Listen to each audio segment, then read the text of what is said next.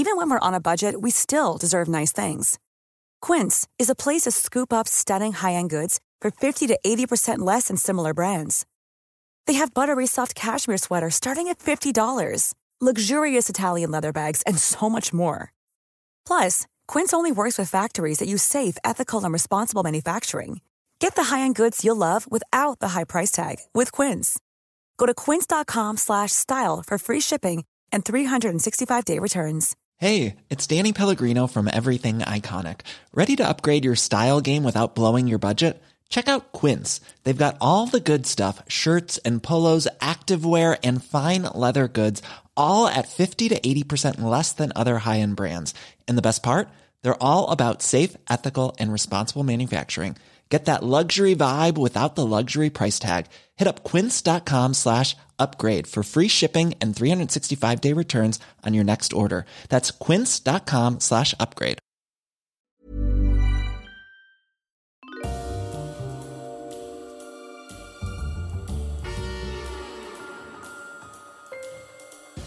Ladies and gentlemen, welcome to Histories of the Unexpected, the show in which we demonstrate that everything, simply everything you could possibly think of, has its own history, like tears, waving, and sandbags. Yes, indeed, and I thought of these, Sam, because it's very much on my mind at the moment with what's happening in Ukraine, and one of the most extraordinary things that I saw on a Twitter feed was in the Ukrainian city of Odessa, which is under attack at the moment, a monument of the city's founder, the Duc de Richelieu, was covered in what looks like almost 1,000 sandbags to try and protect it, to sort of preserve that cultural heritage. So that was my inspiration for that. But we will be following the links in our minds as we come across them, explaining very carefully indeed how those histories link together in unexpected ways. Who knew, for example, Sam, who knew that the related history of thirst is in fact all about the history of California and access to water? It's a global history of drinking water. It's also about Pablo Valencia's extraordinary trek through the Arizona desert and the scientific study of dehydration. It's about the history of teetotalism, the discovery of 5 crates of liquor under Ernest Shackleton's Antarctic hut, and it's also all about historical cocktails. Who knew? Or who knew that the history of the colour red is in fact all about romance and the history of emotions via Macbeth and blood, early cinema and Technicolor. It's about the superstitions connected to people who had red hair, but also red thread. It's also about the history of race, ethnography, and Native American peoples. It's about favourite colours, and of course, it's all about Judas Iscariot. Who knew, Sam Willis? It's also about Robert Burns' poem, A Red, Red Rose. Oh, my love is like a red, red rose that's newly sprung in June. Oh, my love is like the melody that's sweetly played in tune. Who knew? It's all very good. Sandbags really is quite interesting. I've just kind of got my head around that. It's all to do with imperialism, I've just worked out. There are some wonderful images of the kind of early 20th century archaeological excavations in Egypt. People like Howard Carter, who I'm going to talk about in a minute, actually. You know, kind of excavating these tombs of the Egyptian kings. And they used sandbags to protect... You've got to dig deep. You've got to dig deep and into kind of really dangerous rock faces and cliffs and stuff to excavate the Egyptian mummies and all the Egyptian relics. And obviously the way they protected themselves was through clever use of mining techniques, using timber to shore up passageways and sandbags to stop walls coming in. They were all obviously filled in by hand through... a native Egyptian labour, and obviously all to do with the trenches as well. Oh, I think we should do sandbags, James. It'll be absolutely fascinating. And floods. There's sandbags everywhere. They're so handy. I think we should also do corridors. Oh, okay. Humanitarian corridors. Very much on the news at the moment. People trying to flee and escape. Yeah. Actual corridors. Anyway, let me tell you who this fellow presenter of mine is. If history was a dinner party, this man would of course be the chef. or perhaps the cook, James, I'm not sure, preparing a little shellfish bisque of the Tudors, a pâté of the Stuarts, a soufflé of the Georgians, a palate-cleansing corned beef fondue of the Cold War. He would cook the most delicious and intriguing foods, but as the man who would be ever so concerned not to overfeed and crush your hunger for the past, he would minutely control your portions of historical treasures in a slightly sinister, controlling way so as to keep you addicted but never sated with the historical mystery. He is Professor Extraordinaire of Early Modern British History at Plymouth University. It's James Daybell. Hello, Sam. That's an extraordinary introduction. I think it's one of your finest. It must have taken you hours to craft. However, It may well dark in the middle. It did. I'm sure it did. You may well be wondering who is that unattributed voice so ably helping Daybell co-pilot this very episode. Well, let's just say that if he were a hunger-related historian, he'd only be the Marcus Rashford, he of free school meals of the historical world, making sure that the deserving people have their historical sustenance and nourishment. He'd be the Oliver Twist of the past, unsatisfied with his meagre portions of gruel, constantly wanting more of history, glorious history. He'd be the Messiah, Jesus Christ himself, feeding the 5,000 with loaves and fishes of historical features, far from a starving, skeletal and emaciated form. This man is simply fat with facts, stuffed with stories. He's gorged himself upon the great events of the past. He's the exact opposite of hungry. It's the well-fed, well-nourished, but incredibly elegant, famous historical adventurer himself, Dr. Sam Willis. I was rather pleased with that one. That was amazing. That You're was Jesus Christ, Marcus Rashford, and Oliver Twist. So Yeah. you're a messiah, you're a brilliant footballer, and you're a literary legend. Thanks, all mate. in I one. enjoyed- And was elegant, I reckon, elegant as well. Evidence of a lengthy Sunday afternoon on the sofa, James. Is what No, that is. it was actually a rushed 5 minutes this morning. Okay. Well, there we go. Hi, guys. We're doing the history of hunger, and we wanted to do a few themes based around what's happening in Ukraine. And obviously the control of food and getting access to food is an increasing story. I saw a video on TikTok, I think it was this morning, of some Russians stealing some chickens from someone's garden. And I've also seen some other imagery of Russians taking food from shops, and obviously very concerning stories about people having to walk hundreds of miles to safety and being very uncertain about where they're going to get their food from. So we thought we would do the history of hunger. James, what did you think about this? Well, we've been obviously watching the same sort of social media feeds. I saw those Russian troops armed with what looked like rakes, sort of chasing, rather sort of comically, chasing chickens around somebody's chicken pen or hut. Coop, I think. Coop. That's probably the technical term. Yeah, I mean, deeply distressing seeing what's going on. And reports on the BBC from a Ukrainian MP several days ago saying that Mariupol is believed to have had just 3 days of food supplies left. Somebody else describing on Newsnight the other night, or some programme on the BBC, one of the sort of news feeds on the BBC, an MP, again a Ukrainian MP, describing how his parents had no heating, no real food, no water, and were having to, and no heat, and were having to sort of scavenge for food and then cook it outside on a fire. I think one of the things also is that you need to think about this in a global context, in that Ukraine is, one of the big agricultural producers of the world. It's nicknamed the breadbasket of Europe, and about quite a high proportion of wheat supplies come from this region, and also Russia. Wheat prices have gone up 40% this month, and you've got to think about what impact that has, not just on that region, but then on the rest of the world. So that's been really sort of charging the way I've been thinking about this. But I also had my parents to stay a couple of weeks ago, and I was saying to my father, this was actually before the war broke out, and you had suggested that you wanted to do something on hunger. So I said, Dad, I'm going to do something on hunger. And he said, you must tell Sam about Uncle Billy. Uncle Billy was my father's mother's cousin, Billy Davis, who during World War II was a mariner, and he was on a ship in the Pacific. I don't know any of the sort of exact details, which is very useful as a historian. This is a family anecdote. But the ship was torpedoed. He spent 40 days on a raft, and he was one of the few survivors of a significant group of men. And he confided later, a long time after the war, to my grandmother that in fact they had been so hungry, so starving, that he had in fact eaten the bodies of his dead comrades. So an extraordinary sort of family tale there.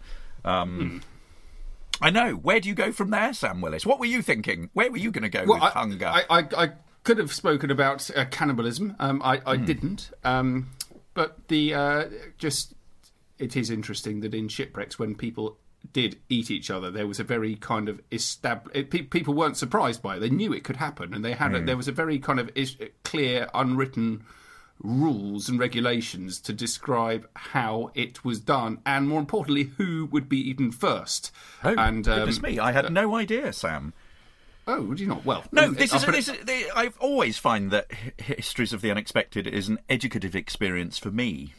As well as our listeners. No, absolutely, it's wonderful. Put it this way: if you're white and you're on a ship full of white people and there's one black bloke, then the black bloke goes first, and then the Asian person, and then the Chinese person. It was all completely covered in racism and beliefs on the ability to contribute to society, and the ability to contribute to the specific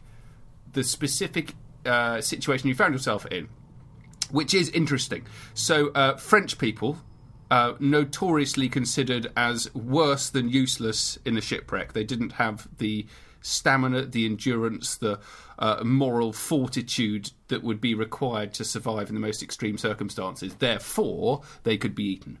And children. So if you were all white, then it was run by adults. The youngsters would go first. And these would clearly be British ships, so French ships wouldn't think of threat themselves as unable to do things like that. They'd have to eat their own heads. Yes. I'd be very interested to see how it works the other way. But certainly in the British records, the French are useless, Italians terrible. And very interesting how this all works out. So it's obviously also linked to do with your own personal skills. So if you were a very sort of skilled sailor or a whaler or whatever it might be, then it's very unlikely you're going to get eaten yourself. No, I didn't think about that. You should have done, because it was excellent. Yeah, thank you. I was thinking about war and kind of the links between war and famine. Particularly, and then I came across all sorts of other reasons for famine, drought and locusts and things. And while I was listening to the news, actually, I was sidetracked by the whole thing this morning because there was an announcement about the ancient manuscripts of Timbuktu. Did you hear that this morning? I did not, no. I was glued to the the unfolding events in Ukraine. I'm reading very little else at the moment. Little episode on the World Service. So this is kind of like 500,000 pages of the most wonderful manuscripts over kind of 9 centuries, which come from Timbuktu in Mali. So this is an ancient city in Central Africa. It kind of guarded the trade routes across the Sahara, a very important place. It came under attack by extremists in 2012, and a lot of the heritage sites and a lot of the most wonderful libraries and collections were destroyed, but not all of them. And what happened was there was a wonderful example of citizen archivists, I should call them, going to the rescue of the surviving manuscripts, and they smuggled them to safety in boots of jeeps, in cars, in canoes, up rivers, stuffed down trousers, whatever they could to get them out of the grips of the extremists who were setting fire to them. And they managed to get them to safety, where the surviving ones have been preserved, and we've got more than 40,000 of them have been preserved and are now digitally available for the very first time on the brilliant Google Arts and Culture website. So do make sure you have a look at that. Full of all sorts of important wisdom. Really interesting topics. Sex tips is an interesting one. Whether smoking should be banned. There's black magic, all sorts of stuff on peacekeeping, human rights, and natural disasters. And all of this comes back to hunger, James, because many of those that survive in the best condition come from the 17th and the 18th century, and Timbuktu is particularly interesting in the 1730s because it suffered one of the worst famines in history. So from 1738 to 1756, it's estimated that half of the entire population of Timbuktu died of starvation. Now, it is inconceivable that such an extraordinary event would not have survived in the archives and in the written sources of Timbuktu. So I haven't had a chance to do that, but the link was there for me to explore, and I would urge everyone to go and check out the Timbuktu manuscripts on Google Arts and Culture and do a bit of original research and for histories of the unexpected to see what is there that records this appalling period of famine. That was caused by drought and locusts in the first half of the 18th century. So I was inspired to go and do that. And while I was there, I was nosing around on the Google Arts and Culture website. I also found the brilliant Tales of Hungry Ghosts, which is a 12th century manuscript. It's in the Museum of Kyoto in Japan. And it is the most wonderful collection of images describing the tales of hungry ghosts, which is a really important part of Buddhist thought. And the idea here is that you've got some hungry ghosts who suffer from eternal starvation and thirst, who haunt those in the human realm. And the images are just about as fantastic as you can get of dark, creepy monsters and ogres causing trouble. With the people who are minding their own business, trying to get around their daily lives. So that was the spectre of hunger and how hunger can be described and drawn. I thought was interesting, and I bet there's a really interesting art history of that and how it's depicted. But a great place to start is the Tales of Hungry Ghosts, 12th century manuscripts from Japan. Life is full of what-ifs. Some awesome, like what if AI could fold your laundry? And some, well, less awesome, like what if you have unexpected medical costs? United Healthcare can help get you covered with Health Protector Guard fixed indemnity insurance plans. They supplement your primary plan to help you manage out-of-pocket costs. No deductibles, no enrollment periods, and especially no more what-ifs. Visit UH1.com to find the Health Protector Guard plan for you. There's never been a faster or easier way to start your weight loss journey than with PlushCare. PlushCare accepts most insurance plans and gives you online access to board-certified physicians who can prescribe FDA-approved weight loss medications like Wegovy and Zepbound for those who qualify. Take charge of your health and speak with a board-certified physician about a weight loss plan that's right for you. Get started today at plushcare.com/weight loss. That's plushcare.com/weight loss. plushcare.com/weight loss. Hey, it's Paige DeSorbo from Giggly Squad. High quality fashion without the price tag. Say hello to Quince. I'm snagging high-end essentials like cozy cashmere sweaters, sleek leather jackets, fine jewelry, and so much more. With Quince being 50 to 80% less than similar brands. And they partner with factories that prioritize safe, ethical, and responsible manufacturing. I love that. Luxury quality within reach. Go to quince.com/style to get free shipping and 365-day returns on your next order. Quince.com/style.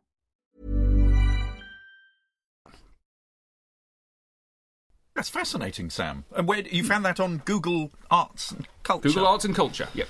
I shall check it out presently. I'm going in a completely different direction, and for Christmas I got Che Guevara's Motorcycle Diaries, so I've been reading it in recent weeks, and with the idea that we might do something on motorcycles. However, one of the big themes that runs through it is a theme of hunger. And so I'm going to use that as a way of looking at hunger in different forms. Now, Ernesto Che Guevara was born in June, on the 14th of June, 1928, lived until the 9th of October, 1967. Very famous Argentine Marxist revolutionary. He also trained to be a doctor. He was an author, guerrilla leader, military theorist. He's a major figure in the Cuban Revolution. He's become a sort of a symbol for counterculture, or counterculture symbol of rebellion.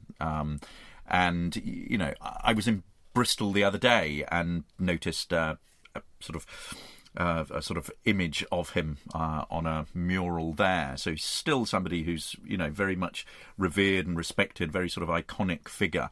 The Motorcycle Diaries is before he becomes politicised. And actually, it's about his politicisation. It's when he's a young man training to be a doctor in Argentina. He's a medical student. And with a friend of his, a man called Alberto Granado, he sets off in late 1951 on a motorcycle. This, for those of you who are interested in your motorcycle, it is a 500cc Norton that they nicknamed La Ponderosa, which means the powerful one. And basically, this is almost like a sort of a gap year. They decide that they have very little money to take with them, and they go and they drive around the length and breadth of Latin America. Now, part of it is it's seen as a sort of a carefree tale of two young men sort of, you know, sowing their wild oats on the road. So it's part that, but also alongside that, it's this really deep, disturbing exploration and observation of life throughout Latin America in all its, you know, depravities. And I think the themes of poverty, disease, hunger, oppression of people is redolent in the book, but also it's what radicalized Che Guevara during this period. But what's fascinating, actually, before I go on to what is fascinating, what's slightly disappointing is that it's called The Motorcycle Diaries, but in fact the motorcycle breaks down quite early on. By about page 40, the motorcycle has packed up. They've been driving over these bumpy roads, it's been falling over, and then the subtitle should be The Motorcycle Diaries, and also hitchhiking and catching trains around Latin America. That much more accurate. But what's really interesting is that you have these two, you know, highly educated young men from Argentina who are basically touring their way around different countries. And what's interesting is not only are they doing it on a shoestring, so they have no money, they are themselves constantly hungry and needing to scrimp and save and rely upon the charity and hospitality of others. In other words, that is a way of actually getting at the customs within Latin American countries about how you treat strangers and how you are hospitable. It's also really interesting about a code among medics and the way in which they can parade themselves as young doctors and almost turn up at a hospital and say who they are, where they've come from, and they will then be given food. There's one they're normally quite sort of polite with it, but there's one point in the book where they just become so desperate that they simply turn up at a hospital, say who they are, say that they are training to work with lepers, so they're students of leprosy, and the young doctor that they speak to responds, in a rather sort of embarrassed way by just simply taking out his wallet and giving them some money. But it's also interesting that not only that sort of side of things, but it's also interesting about the grinding poverty that they meet as they go around the countryside, that they, you literally see a degree of poverty that, is positively sort of developing world and really heartbreaking to see, particularly among the indigenous peoples who consistently seem to be downtrodden, oppressed, and among the very poorest of society. But alongside that, there are also some sort of more comic aspects, some comic ways in which they manage to get their trick people into giving them food, which I'll share with you in a minute. So there are two bits that I want to read to you from this. One little extract here is where they've been treated to a very elaborate meal. They fixed their bike. They've been wandering aimlessly around the city. They've been given some meal. And then he reflects that afterwards a rigid diet of meat, polenta and bread would have to be followed strictly to stretch out our meagre finances. The taste of bread was now tinged with warning.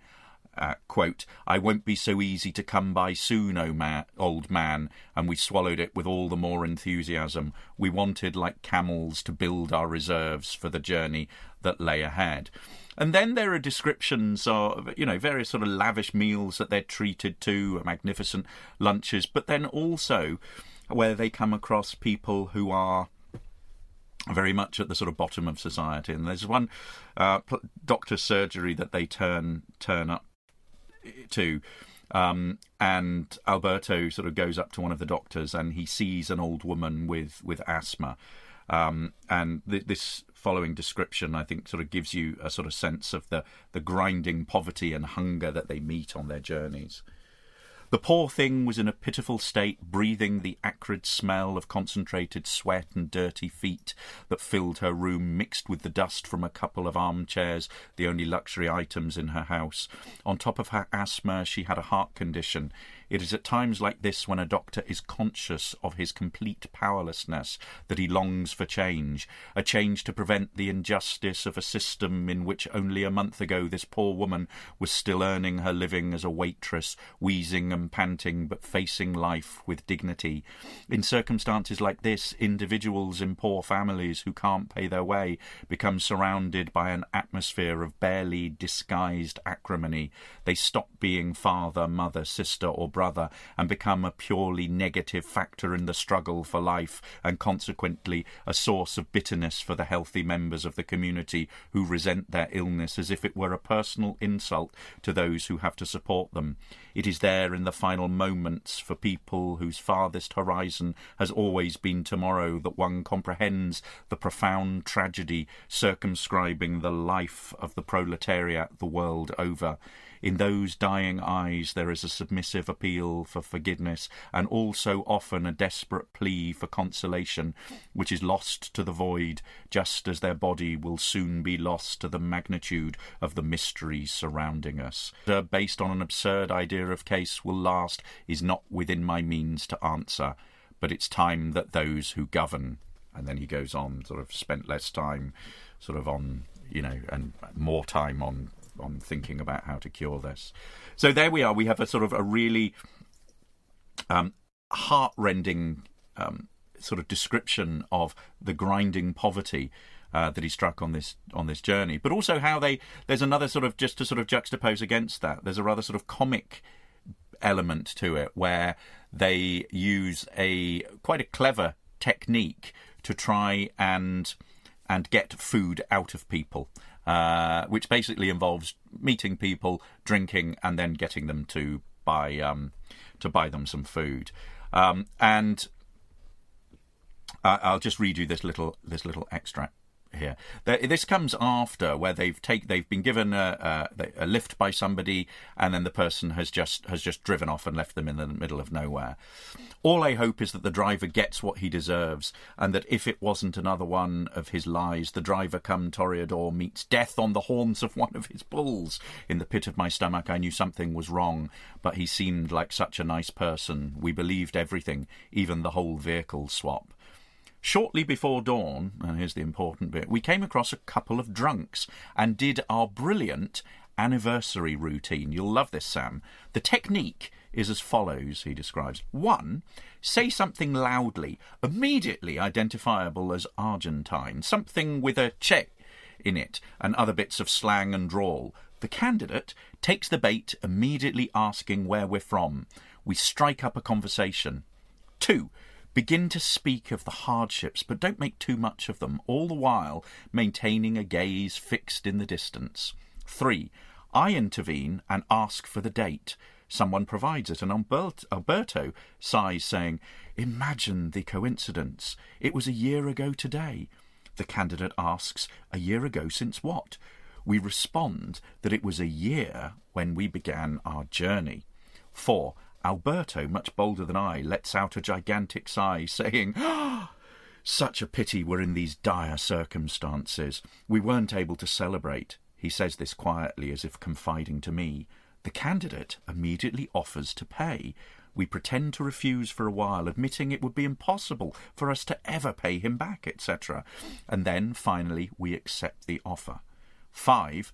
After the first drink, I steadfastly refuse to accept another. Alberto makes a face at me. Our host becomes a little angry and insists, but I refuse without giving reasons. The man asks and asks until I confess, full of embarrassment, that our custom in Argentina is to eat when we drink. Just how much we eat depends on how we judge the candidate's face.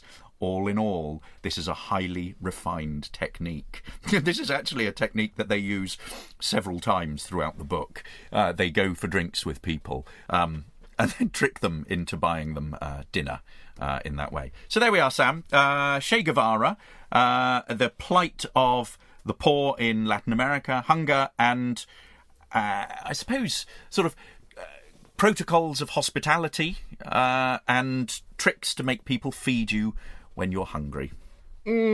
Protocols of hospitality. That's very good. I like that indeed.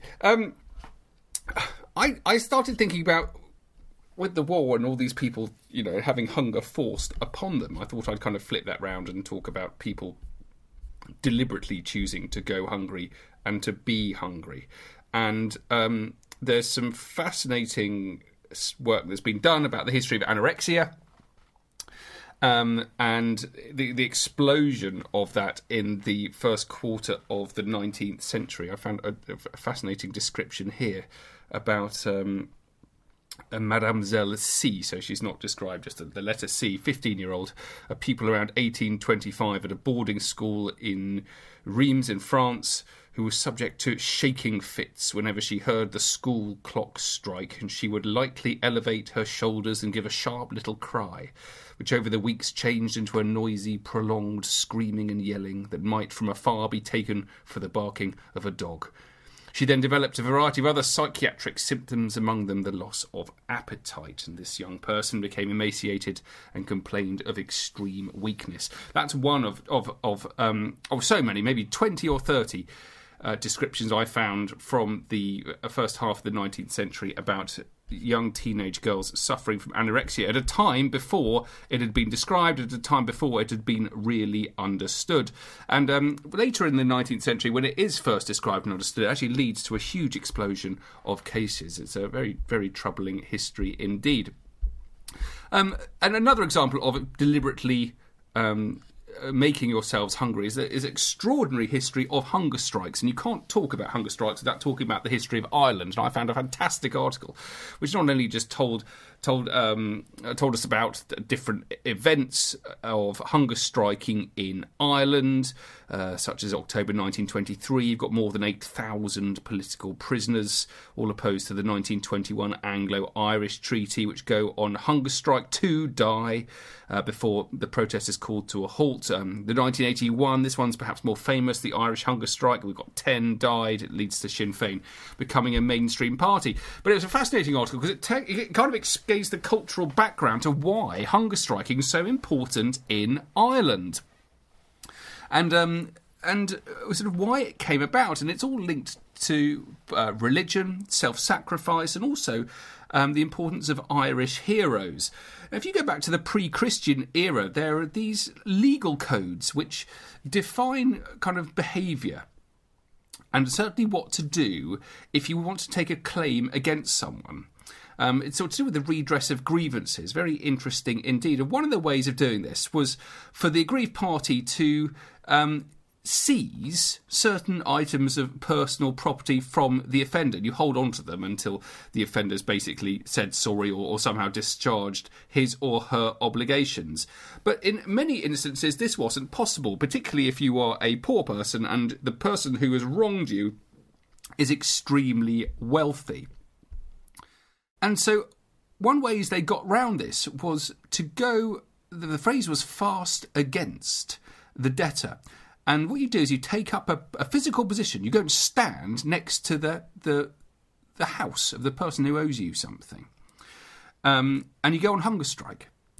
And what that does is it draws attention to your own grievance and the fact that it hasn't been redressed by the debtor, and was very, very effective as a technique from the powerless against the powerful. It didn't often end in death. Because if the debtor, the defendant, allowed the plaintiff to die of starvation next to his house, he would have to compensate that person's kin, but also would himself be in a polluted state, it was described, would be fearful of the magical consequences that might result from the protester's death. So it was very, very effective indeed. Now, when Christianity becomes established in Ireland, this pre-existing behaviour continues, but it's done in a more kind of conventionalised way because Christians shut down on it, but they do acknowledge the importance of these pre-existing rituals and behaviour. It turns into a ritual hunger strike, which begins at sundown and it ends at sunrise. So it happens at night, which I think is interesting. So not as visible as it would have been in the pre-Christian times. And then from that, fasting itself becomes established within Christianity in Ireland as a purely symbolic gesture. Now, you can go on and you can explore the different ways that this then carried on to have an important history, particularly to do with Irish heroes, particularly a guy called Cuchulainn, all to do with self-sacrifice. And this link with self-sacrifice, a pre-existing, pre-Christian practice of hunger strikes. And then when Ireland becomes hugely Catholicised in the 19th century, so an enormous percentage of the population regularly going to Mass, there is a kind of a reawakening in this desire to use hunger as a means of demonstrating self-sacrifice. So, fascinating history, James, all tied up with Irish heroes, with pre-Christian beliefs, and then with the influence of Christianity on affecting people's behaviour. So it is not, by any stretch of the imagination, a chance occurrence that hunger striking becomes crucially important in Ireland at the beginning of the 20th century. Fascinating stuff. Very, very interesting. And hunger strikes have been used throughout history in various ways. You can think of Gandhi, for example, famously sort of starving himself. You can think also the way in which suffragettes used hunger strikes as well to sort of protest their point of view. But more collectively, you can think of the great hunger marches that we see in Britain in the early 20th century, sort of groups of people facing high unemployment, basically marching collectively to protesting outside Parliament to show how terrible their plight was and how they were unable to feed themselves, their families, their children, and this culminates in the 1932 National Hunger March, which took place between September and October 1932, which was really one of the largest such marches throughout that sort of interwar period. And it started in Glasgow with a few thousand people, and then days later they end up in London, in Hyde Park on the 27th of October 1932, where there's a crowd of about 100,000 people. So we can think about that as well. And you think about the Jarrow March as well in 1936. So these sort of collective activities that withhold, that either protest or withhold, protest about food, the lack of food, or withhold food in order to make their sort of political protests made. But I wasn't going to go down that route. But I just thought they were very interesting questions. What I was going to end on, quite sort of in very sort of short form, is free school meals. And this is something that has really been in the headlines recently, particularly because of the work that the footballer Marcus Rashford has been doing, who's been very, very active. And what is particularly worrying is the way in which, there are certain children within society who are clearly coming to school malnourished, haven't had breakfast when they arrive, and without access to free school meals, they simply, won't. The danger is they don't get fed properly from day to day. And if you think about this, 190 days of the year, roughly, this was Jamie Oliver's estimate, is the number of days that children spend at school. So actually the state is able to intervene to provide sustenance for them. And of course, good food and diet is connected to brain power, that sort of grey matter. It's connected to academic performance. It connects to the levelling up agenda. And so actually, providing free school meals for people when they are at school becomes really important. It is a real sort of social issue that people campaign about. And it has a really fascinating history. I remember just a sort of personal anecdote. I remember my mother worked as a primary school teacher for many years before she retired. And, there was one particular boy who had all sorts of issues. But one of the things I was most upset about as a sort of young boy was her coming home and describing not only, the way in which he was treated at home, but the fact that he clearly wasn't fed. And I remember actually foolishly sort of going, rather sentimentally, going out and buying a packed lunch for him and turning up one day at my mother's school to give it to the child. And she said, "Oh, James, we've sorted something out for him, but that's very sweet of you." But it really brought it home to me in a very sort of personal way. But anyway, back to what I was saying. The history of free school meals has a really interesting history, and you can follow it back to the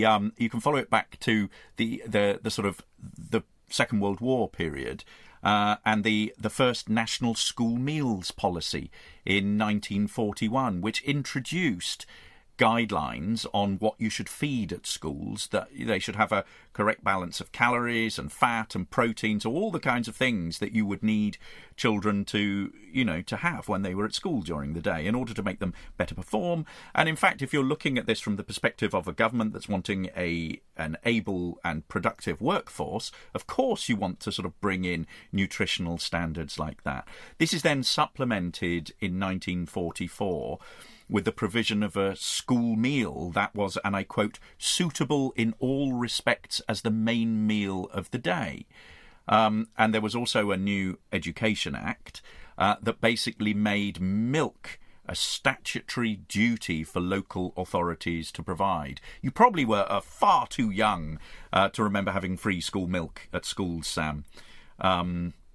I am too young. I do. Well, yes. I was at a school where we did get milk, so maybe they carried on once it had been banned. But I do remember having milk. Our kids were at a school where they had milk. I remember seeing the crates left outside, and they were brought in. But this was something that was brought in 1944, and it was something that was taken away partially in 1971. Do you remember the jibe Thatcher milk snatcher? Yes, it's one of the best political insults, I think, in the history of political insults. It's brilliant. And she was at that time. She was Edward Heath was Prime Minister. She was in his government as Education Secretary, and the idea was that she was going to. I mean, the whole thing is it's her sort of ideology about privatisation, driving up standards, through through the sort of introduction of private enterprise into what was provided by the state. So it was part and parcel of that. But what this led to her doing was to putting forward a plan to remove the provision of free school milk for over sevens, so basically those who were at junior school. And this was what caused, a real sort of consternation and attack on her. And then in 1980, she got rid of free school milk for everyone, and the entire thing was scrapped. And it meant that actually the period when we grew up and were probably in sort of coming into our teens as well, the 1980 to 2000 is a period that is seen as one of the worst in sort of nutritional standards for school meals. And the reason that she was doing this, so removing these sort of minimum nutritional standards, is basically because she wanted to, as I said, introduce the sort of free market into this, but also she wanted to cut the number of families, the children from families who were receiving free school meals, and we see the numbers really reduced. And the problem is the impact that this has is that it's very much a sort of regressive act. This is something that that really needs proper investment in. Basically what you are doing, if clinically you argue that proper nutrition builds the sort of grey matter infrastructure in the brain, you are basically depriving poorer sections of society from an equal chance within society, and so this whole thing sort of sees maybe 500,000 children from low-income families losing their entitlement from free school meals. And this is something that was also increased by the Social Security Act in 1986. This, of course, is widely debated. The 1980 Act is widely debated in the House of Commons. And this is recorded in Hansard, the official sort of record of the debates that are in the House of Commons. And if you Google this up, if you Google school meals debate, Hansard, HANSARD, House of Commons, you will find details of the debate that was had in the House of Commons about this. And I've got one little piece here by an MP who opens the debate, Mr. Robert C. Brown, who's the MP for Newcastle upon Tyne, and he sort of gets to grips with the issue here. I just want to read you a couple of elements here. I'm grateful for the fact that I have been fortunate enough to have been drawn in the raffle to speak on the important issue of school meals.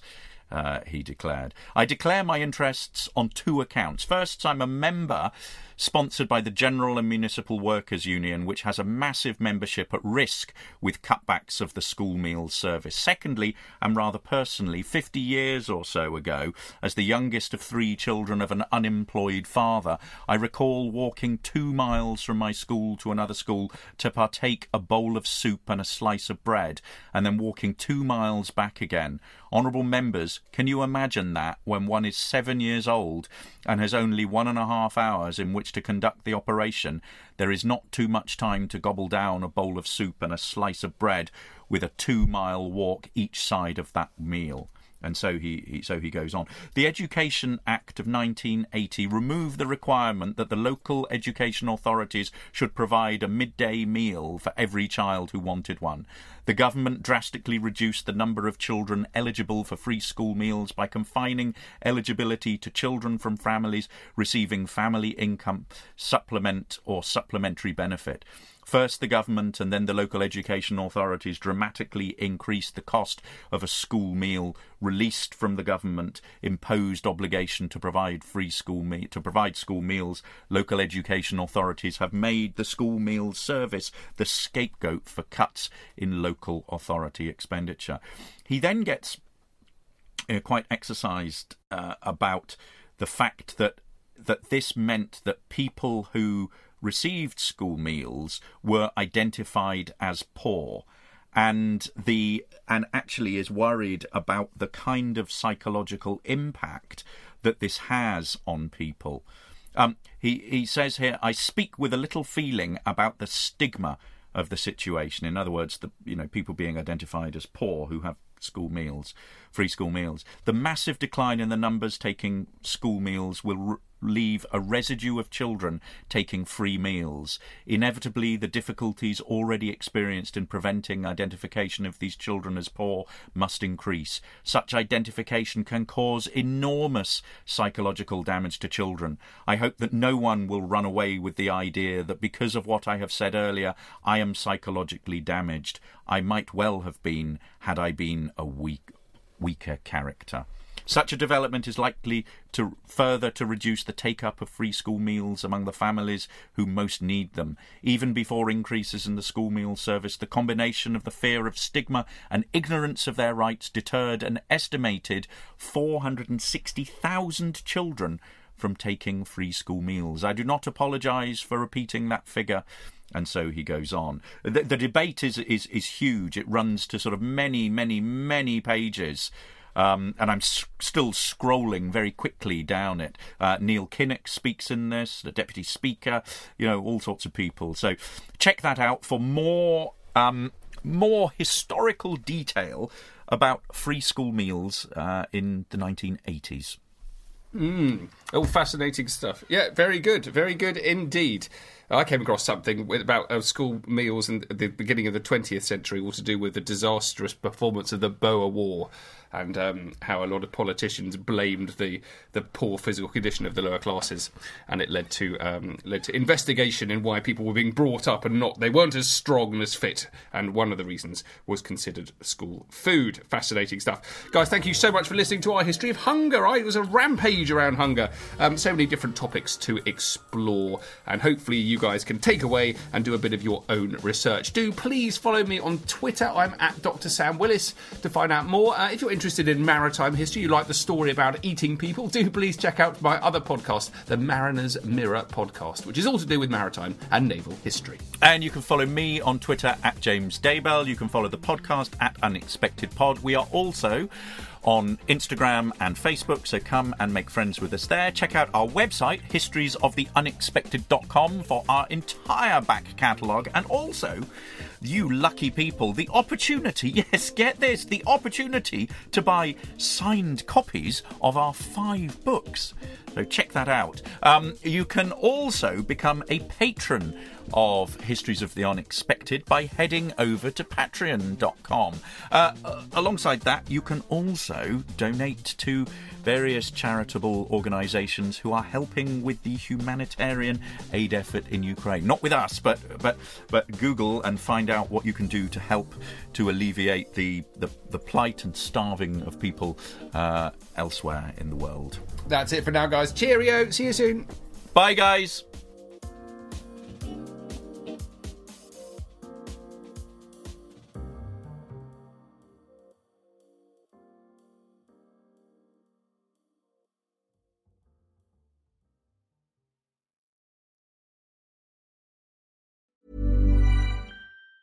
Hi, I'm Daniel, founder of Pretty Litter. Did you know cats tend to hide symptoms of sickness and pain? I learned this the hard way after losing my cat, Gingy. So I created Pretty Litter, a health monitoring litter that helps detect early signs of illness by changing colors, saving you money and potentially your cat's life. Pretty Litter is veterinarian developed, and it's the easiest way to keep tabs on your fur baby's health right at home. Go to prettylitter.com and use code ACAST for 20% off your first order and a free cat toy. Terms and conditions apply. See site for details. Hey, it's Paige DeSorbo from Giggly Squad. High quality fashion without the price tag. Say hello to Quince. I'm snagging high-end essentials like cozy cashmere sweaters, sleek leather jackets, fine jewelry, and so much more. With Quince being 50 to 80% less than similar brands. And they partner with factories that prioritize safe, ethical, and responsible manufacturing. I love that. Luxury quality within reach. Go to quince.com/style to get free shipping and 365-day returns on your next order. Quince.com/style.